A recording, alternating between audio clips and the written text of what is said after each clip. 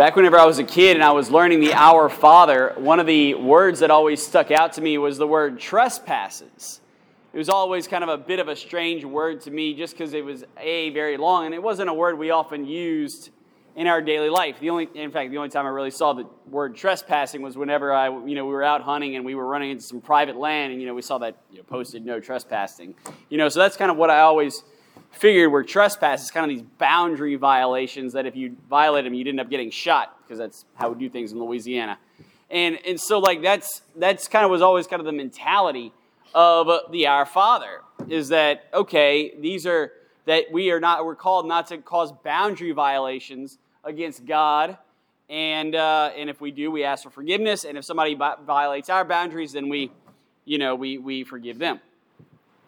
But what I learned as I learned Latin is that actually that's not really the real translation of the Our Father. The real translation of the Our Father isn't, forgive us our trespasses as we forgive those who trespass against us. The actual translation is, forgive us our debts as we forgive those who've incurred debt against us. And I think that image, the image of debt, kind of better explains a little bit more the problem of sin, and better explains a little bit more kind of how we relate to one another and how sin causes and creates debt. So what does it mean to incur a debt against somebody? What does it mean to cause and have debt? It's pretty simple. If somebody incurs a debt against me, it means they've taken something from me, or I've given them something or whatever, and they owe me that amount of money back. So, if I loan somebody $5, they're in debt to me and they owe me $5. Well, in the realm of the moral life, you don't really use, money is affected in the moral life, but in the realm of the moral life, whenever somebody incurs a debt against you, they've done you wrong. So if somebody gossips about you, they owe you a better reputation. Whenever somebody takes your time or takes your energy, they owe you back that time. They owe you back that energy. They owe you back what they ultimately took from you. Whatever that might be. Anytime anybody wrongs us in any way, shape, or form, whether they steal, or whether it's slander, whether it's lust, or whatever it might be, they thus owe you. And that's kind of the message of the gospel. The message of today's gospel shows us and illustrates that dynamic. The dynamic of us having incurred a debt against God, and the dynamic of people incurring a debt against us. It's this dynamic, this economic dynamic that shows and ultimately illustrates how forgiveness works. What we can call the economy of forgiveness. How forgiveness can very much kind of be seen as money. And we have these characters in today's gospel, and these characters are the king, the king's servant, and the man in debt of the king's servant. So we have these three characters, and it can be likened to God, the Father, be likened to you and me, and it can be likened to our brothers. These three characters line up with our lives. That's kind of how Jesus is preaching.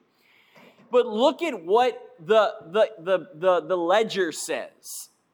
Look at the economy of it all.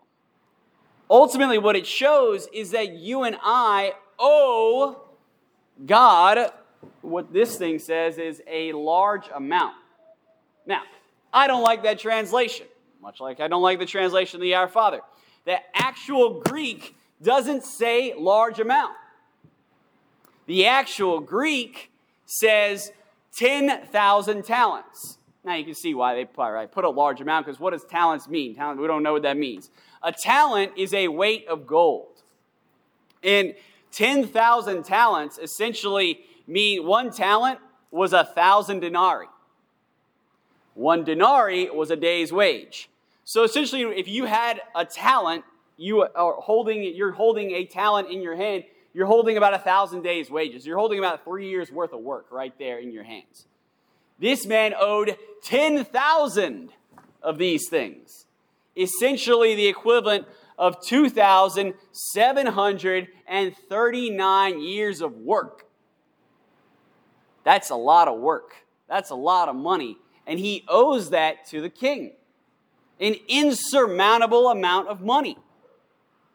But then, on the flip side, the much smaller amount of money, you know how much that the Greek says about that? 100 denarii. So about 3 months worth of work. So you have just a phenomenal just juxtaposition. You have what we owe God, which is unfathomable. And you have what our brother owes us, which is really quite manageable. And actually, compared to what we owe God, is very, very petty. And so ultimately what Jesus does is he kind of shows us how you and I are meant to kind of have these debts forgiven. And ultimately how you and I don't have to go before the Lord on Judgment Day and have to pay 10,000 talents worth of gold. And instead pay something a lot less. And there's two ways to do it. There's two components to this process. Component number one, ask forgiveness. One of the things, we look at this servant, and look, he's a wicked servant. Anybody that's going to go and strangle somebody and put them in debt and put them in jail and all this other stuff over 3 months worth of work, very easy to repay after they've been forgiven what they've done, terrible thing. But he did do something right. And that something was pretty straightforward. He went to the king. He went to the king, and he specifically asked for forgiveness. He got down and he said, "Be patient with me." The Greek for "be patient with me" is, "Please suffer with me. I'm very sorry about what I've done. I'm going to pay you back in full." And what happens? That softens his heart. That softens the heart of the Father. That softens ultimately the heart of Jesus. And what does he say? Go in peace. Go in peace. Don't worry about it. We'll do better next time.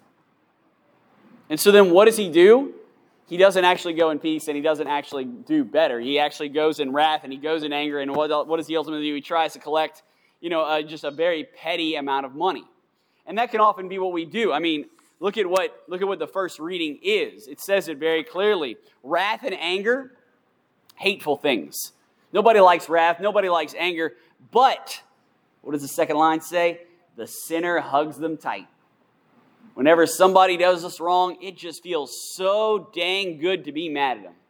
It just feels so dang good to ruminate on how much how evil they are, all the things they've done to us, all the time they took from us, all the energy they zapped from us. It just feels so good to hug those sins tight. And ultimately, what does Jesus show us is that actually, if you and I want to be forgiven, we have to let them go. We have to let these sins go. We have to let the grudges go. We have to let it go.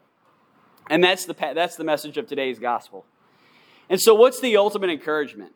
My friends, the encouragement is if you and I are these servants, you and I are called to do two things. One, of course, is forgive our brethren. If we don't forgive our brethren of the petty things they owe us, it's really not true forgiveness. God won't honor our request. But the other thing, too, that we need to recognize, and this is something that I don't think we really recognize, is that we owe God a lot of money. We owe God a lot. In fact, we owe God so much we really can't pay it back. If we could, honestly, He wouldn't have sent His Son to die for us. If we could pay it back, honestly, we wouldn't need to come and pray, really, in the church. But we can't. We need Him to ultimately forgive us. We need Him to ultimately redeem us. We need Him to ultimately save us and pay back our debt. But the problem is we often don't realize and think that we've incurred any debt. It's not uncommon for me to run into people and say, "Oh, Father, I've never committed a mortal sin." Really? Never committed a mortal sin. All right. Have you missed Mass on Sunday? Have you had too much to drink? Have you committed a lustful act? Have you done these things? Oh, wait. That's an insurmountable amount of money. That's a mortal sin. That's something that you and I have to go to confession for forgiveness for. That's something where you and I have to go before the Father and ask Him to ultimately say, hey, I forgive you of this debt. Ultimately, the reality is if you and I really want to appreciate and really want to be able to forgive other people, we have to recognize that the sins that they incur against us is chump change compared to the sins that we've incurred against the Father, compared to the sins that we've incurred against God. But the only way to do that is for us to be honest and humble and recognize that ultimately we're not perfect. We don't have it all together, and that we need forgiveness. We need forgiveness to exist. We need forgiveness to be saved. And we need God the Father in His love and in His mercy to look upon us and say that you are forgiven. And the sins that you've incurred are ultimately no longer counted against you. But before we can ever get to that point, we have to first go before the Father and ask.